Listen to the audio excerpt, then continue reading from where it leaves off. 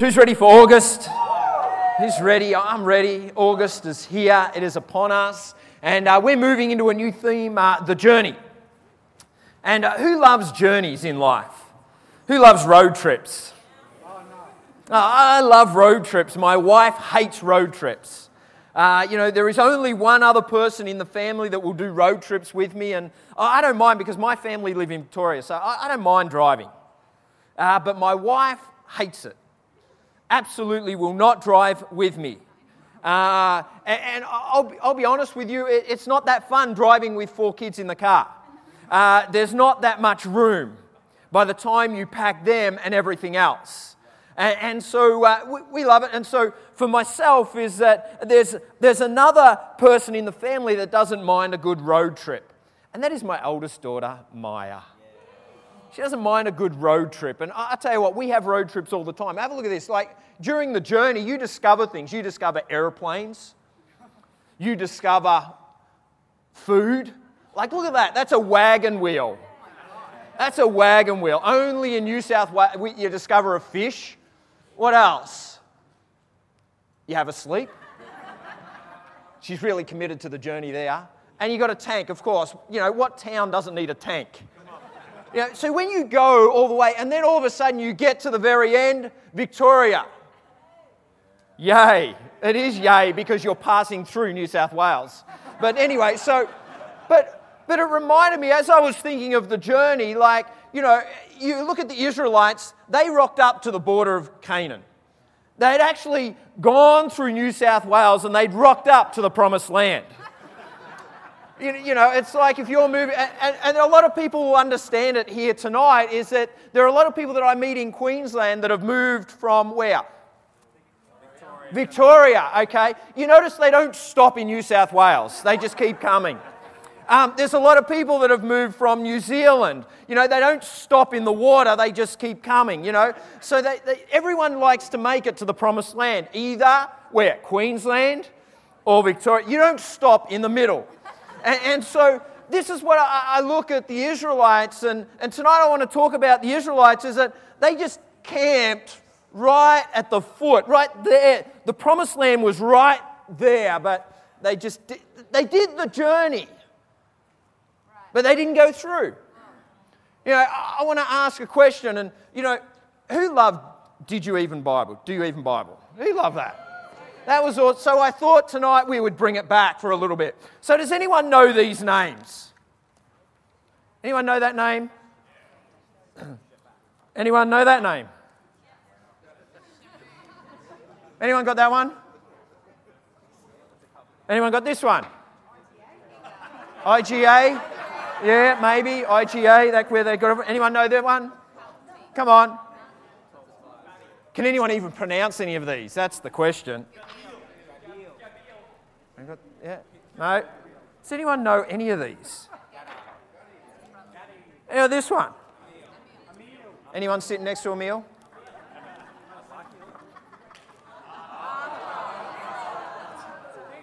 You reckon he was there? No. Or what about... Is anyone named their kid that lately? Oh, anyone know this one? Hey, we're here. What about this one? Yeah, well, most of us know those two. Do we know the other 10? No, but we've all heard about them. They were the 12 that went into the Canaan. Israel is there, they've done the journey, they've moved on through, and they've camped themselves at this place, at Canaan. They're on the border, they're there, and Moses says to these 12, he picks one from each tribe and says, hey, go. Go and spy out the land. These guys, they go and spy out the land. They spent 40 days spying out the land. 40 days. Wouldn't you think after a week your wife rings you and says, where are you? These guys spend 40 days. They're 40 days. They don't have GPS. They don't have mobile. They're going for it. And so they're looking at this. And if you read of the accounts of what they discover, they discovered that there are hills in this place. There are mountains. They discover that it is a land flowing with milk and honey. It's like Queensland. It's like Victoria. It's not like New South Wales. It's flowing. But there's one thing. They find that in the land there are giants. And so these 12, they come back and they report. They come back and report to everyone what has taken place. And tonight I want to talk just quickly about a different spirit. Is that right there were these guys, 12 spies, they come back. And what happens is Moses starts to talk to him. He says, okay, what did you find out? What was it? What do you think we should do? Are we ready? Can we go? And God said, hey, listen, go to Canaan and take hold of the land. Right. They already had their orders. Yeah. They already had their promise. They were camped right there at the banks of the Jordan with their inheritance just there looking at them. If you want to have a look in your Bibles, if you want to turn to the screen, Numbers 13, verse 30 to 33, and it says, then Caleb silenced the people before Moses and said, the people came, the crowds came to hear, okay, what are the spies saying? What are these ones going to say? What are the reports? And so here he is, Caleb, he silences the people before Moses and he said, we should go up and take possession of the land, for we can certainly do it. But the men who had gone up with him said, we can't attack those people. They are stronger than we are. And they spread among the Israelites bad reports about the land that they had explored. How's that?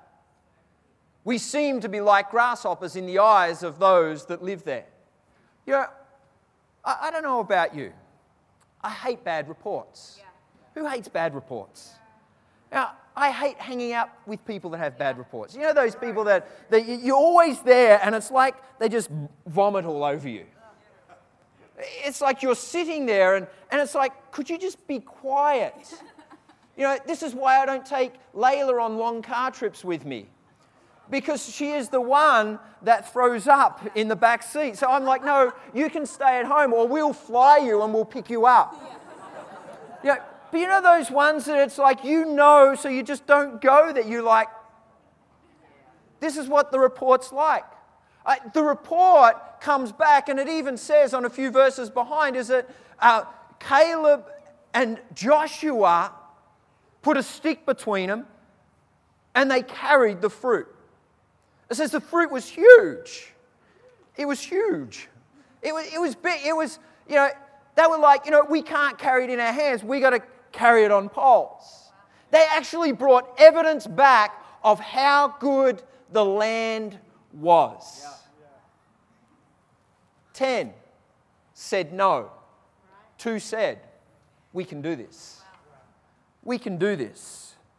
Every one of us is on a journey, but whether we reach the destination is determined by the decisions we make. Do you realize that? By the spirit that we have in our life. Each and every one of us is on a journey. God has a promise for each and every one of us. God has a destination for each and every one of us. But whether we reach that destination is determined upon us. Determined upon us. In order for us to reach the destination that God has for our life, we need to have a different spirit. Do you realize that there was a generation that never entered into the promised land? From that report, God got so upset with them. God was like, you know what? I'm going to wipe them all out. This is it. I've had enough. So he said, anyone that is 20 and above will not enter into the promised land. For 40 years, you've got a track around New South Wales. For 40 years. And so 40 years, they tracked around this place. They didn't even see the promised land. Anyone under 20 got to walk through. Do you realize those 10, Caleb and Joshua ripped their clothes and they started crying out to God, come on, no. And they started talking to the people, come on, no, we can do it. They started crying out. No one listened to them. So the penalty was no one over the age of 20 will walk in the promise, will inherit the promised land. Do you realize those 10 didn't even get to walk around? It said that God struck them with a plague and they died that day. Those with a different spirit. Tonight, can I tell you what the different spirit is? The first thing is that they had a confidence. You know, Joshua and Caleb, they had a confidence. They had a God confidence, a faith in God. They were like, you know what, we can do this. We've seen what our God can do. We're going to do this. Hebrews 3, verse 11 to 19, it says, "For we want to become partakers of Christ, if we hold the beginning of our confidence steadfast to the end. While it is said, today, if you will hear His voice, God's voice, do not harden your hearts as in the rebellion." What they're talking about there, as in the rebellion of the Israelites back in Moses' day. He's saying, you know what, if you hear what I have to say, if you hear the promises that I have for you, if you're steadfast in faith and believe that I can come through, I will come through. But don't listen to the naysayers. Don't listen to the gossip. It goes on to say, "For who having heard rebelled indeed. Was it not all who came out of Egypt led by Moses? Now with whom he is angry 40 years. I don't want God to be angry with me for 40 years. Was it not with these who sinned, whose corpus fell in the wilderness? And to whom did he swear that he would not enter his rest, but to those who did not obey? So we see that they could not enter because of their unbelief. Because of their unbelief. All of Israel but 2 entered into the promised land due to their unbelief. Unbelief will keep you from your destination. Unbelief will keep you from your inheritance, from what God has for you. Unbelief and doubt will keep you out of His inheritance for your life. You know, the last thing I want is to be kept out of my inheritance, is to be kept out the promises of God because of unbelief. You know, we need to have a God confidence. You know, never miss the miracle or never dismiss the miracle as happenstance. Yeah. Right, good. Or good luck. Yep. Do you realize that the Israelites had just seen miracles take place? Yeah. They just had the 10 plagues. You know, the 10 plagues had come.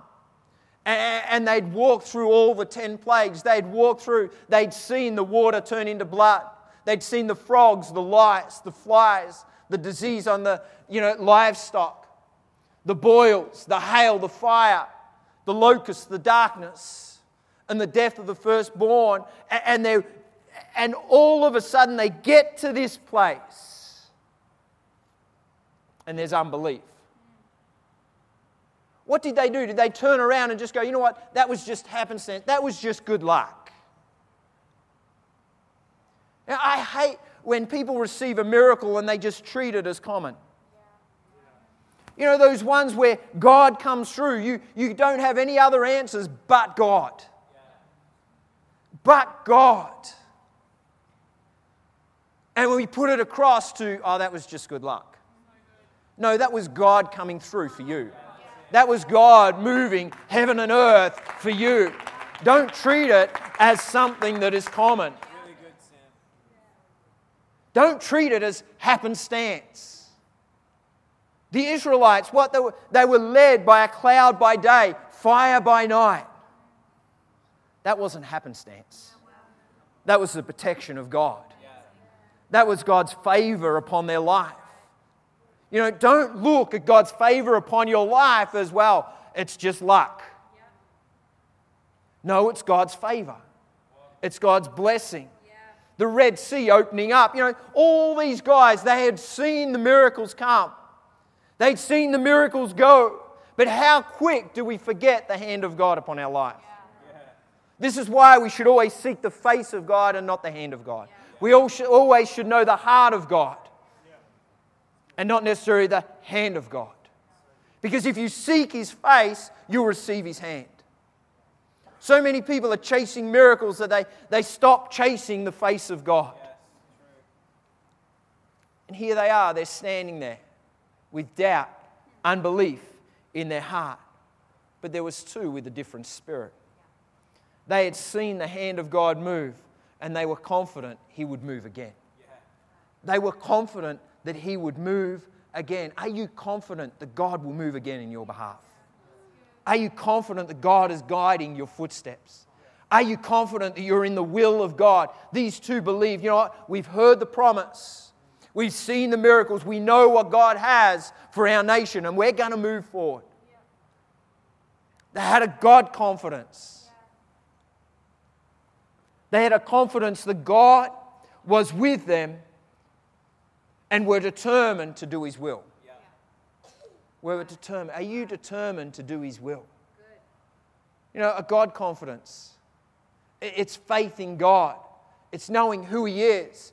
You know, I believe this, that every Christian should have a confidence around their life. You should have a God confidence around your life, not an arrogance, a God confidence. Knowing that you're called for this hour, this moment, this time, this place, this region, this community right now, that you'll have a confidence to stand for the things of God. You know, some people look in and they go, well, they're just arrogant. They're just, no, it's a God confidence knowing that He's called us to do what we've called to do. To preach the gospel, to declare the good news, to walk in His promises. You know, these guys, they stood there and they were like, you know what, we can do this. We know our God. Come on, what are you doing? Why are you giving these reports? We can do this. You know what, we can do it. God's got this. You know, when you step into your God confidence, anything is possible. Anything is possible. Anything is possible. You know, we need a God confidence. These two, they had a confidence around their life. The God was who He said He was. The God would do what He said He would do. They heard the word of God and they were like, right now my God has spoken it. We're going to receive it. You know, there are plenty of promises in this Bible right now that God has said for each and every one of us. My question to you is, do you have the faith and the confidence to take hold of them? It is the Word of God. It is the absolute truth of God. It is what we base our belief upon. A confidence in the Word of God. The second thing is that they had courage. They stood up to everyone right there. 10 come back with the report. I know it can't be done. 2 of them, it can be done. You know, sometimes it takes courage just to stand up in the face of adversity. It takes courage to stand up, and they tore their clothes and say, what are you doing? What are you doing? They had courage to stand. They had courage to declare. Like, honestly, it was like the 10 came back, and around the campfires, they started telling ghost stories. If you read through there, they started telling the stories of how big these giants were. These giants, they are descendants from the giants of Noah's time. In the time of Noah, if you read through, there are giants throughout the Scripture. And they're sitting around the campfire, they're saying, you know what, these are descendants of those giants. You know, we cannot take them. Right, let's face it. Do we believe the Bible or not? Okay, in the time of Noah, what took place? A flood. Okay, so who survived the flood? Noah and his... Do you even Bible? Anyway, Noah and his family. So where did the giants come from? Like, honestly, they're telling wise tales, they're telling ghost stories around, and all of a sudden fear grips the heart of the Israelites, and they're like, nah, we can't do it. It's not going to happen. You know, the worst thing we could have is fear grip our hearts. We need to have courage to stand. You know, they're crying out, it's impossible. And the two with a different spirit are saying, you know, anything's possible. You know, we can do this. God has got this. And you realize that through their reports, they didn't deny that there were giants. They didn't deny that the people were bigger. They were just like, we can do this. in the face of their adversity, in the face of their problem, no matter how big their problem was, it was like, nah, there is no problem that is bigger than my God. There is no problem. We need to bravely face the giants of our lives, whatever the giant looks like. You know, tonight there are giants. Some people here, they're sitting and you are facing giants in your own life. Maybe it's sickness. You know, maybe it's mental health. Maybe it's financial. Whatever that giant is, you know, stop looking at it in light. You start looking at it in light of your God. Yeah. That your God is bigger. Yeah. That your God is stronger. Yeah. And as you start to look at it, take hold, take the courage and stand up to it and declare who your God is with courage in your heart. And stand up and say, no. No. Some of us need to stop complaining about hardships and look at the giant in the face and say, we've got this. We've got this. Don't let the feeling of intimidation get to you and let emotions twist the truth of what God had planned for you. Wow. Let me say that again. Don't let the feeling of intimidation get to you and let the emotions twist the truth of what God has planned for you. God has a plan. He has a plan. When fear and unbelief and intimidation rule your emotions, this is when good, sound, biblical reasoning is thrown out. Right. A famous writer once said this: when I was a boy, I thought life was rough because I had no shoes until I met a boy who had no feet. Sometimes we just need to take perspective. We need to look at things through a different lens. I got a cheeky one here. A lady said, I thought life was rough because I had no new shoes or purse until I met a woman with no credit card.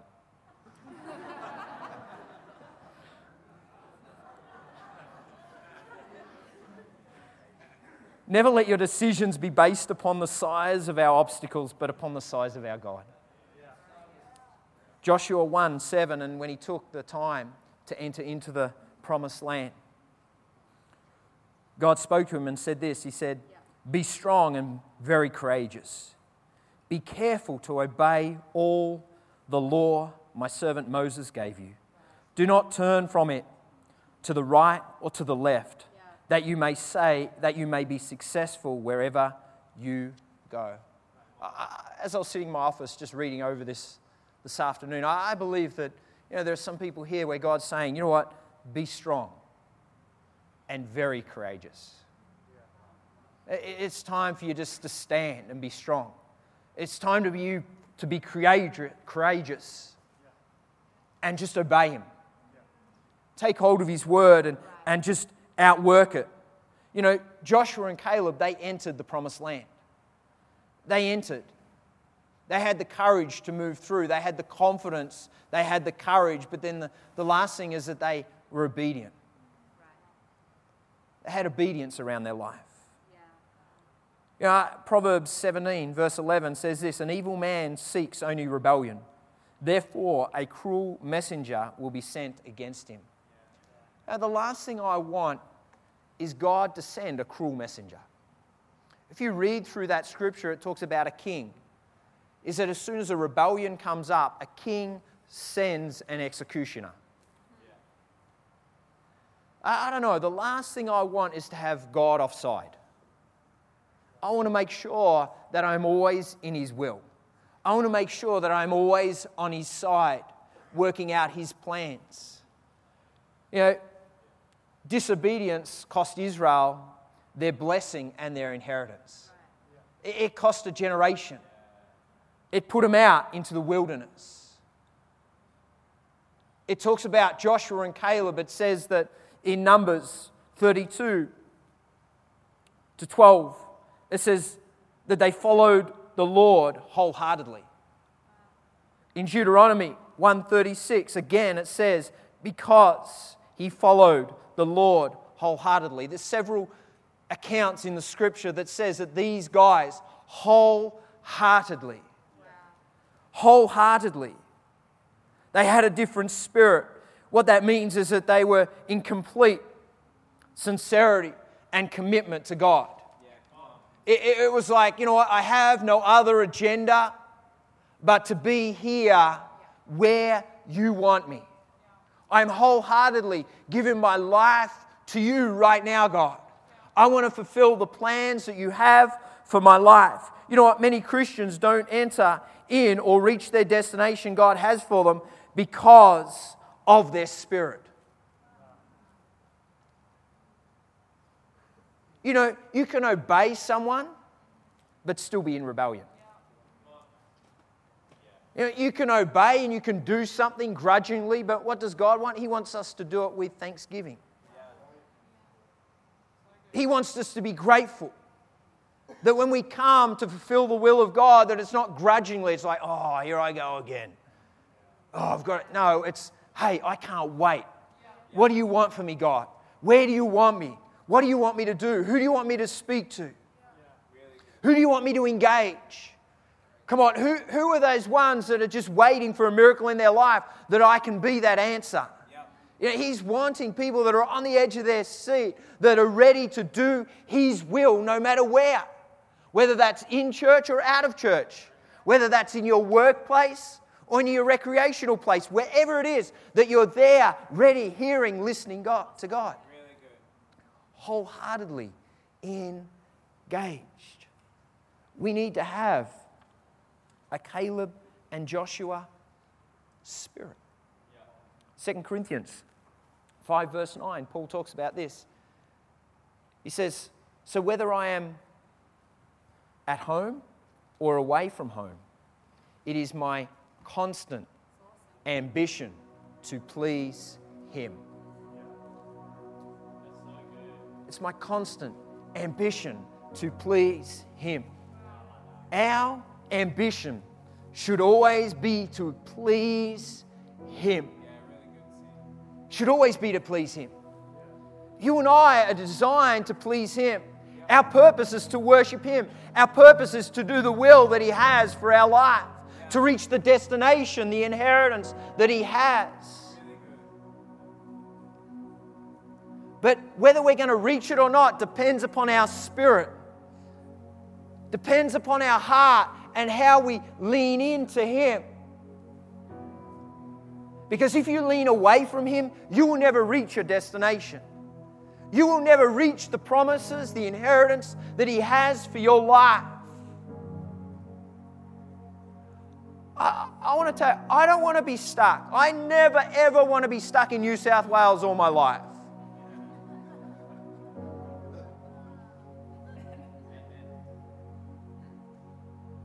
You never want to be stuck in the wilderness between A and B.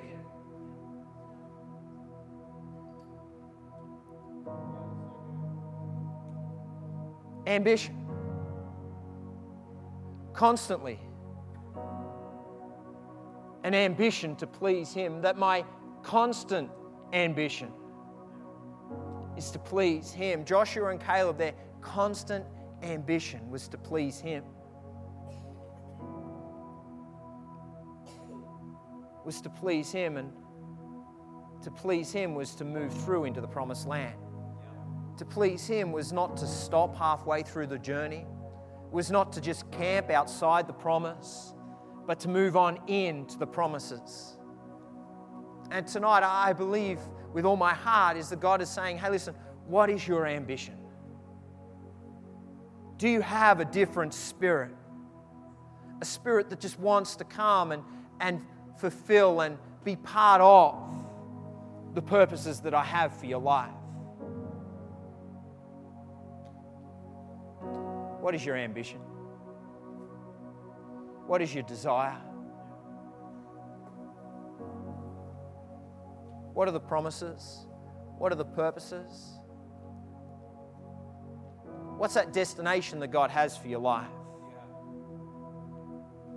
Maybe God's spoken to you at one time in your life and He said, hey, listen, this is where I want you. This is what I want you to do. But all of a sudden, you've started to move forward. But then all of a sudden, through to life and circumstances and other things that are speaking to you, you've just stopped when it comes to His purposes. Or maybe it's got a bit hard, or maybe you've seen the obstacles ahead and it's like, you know what, I might have to go into the promised land and face some giants. And if I face those giants, I might not survive because we're looking at it in our own strength. And what we do is we just end up camping outside the promises. And as we camp outside, we start to die. We start to fall away.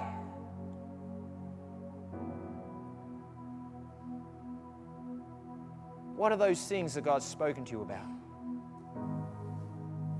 Maybe it was yesterday.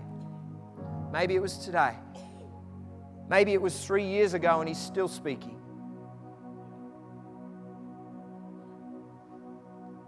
My prayer for you today is that you'll have a constant ambition to please Him. Because as soon as you put Him the center of your life, everything else falls into place. Those giants, those mountains fade away in the presence of our God. When we align our will with Him, when we align our agenda with Him, our heart with Him,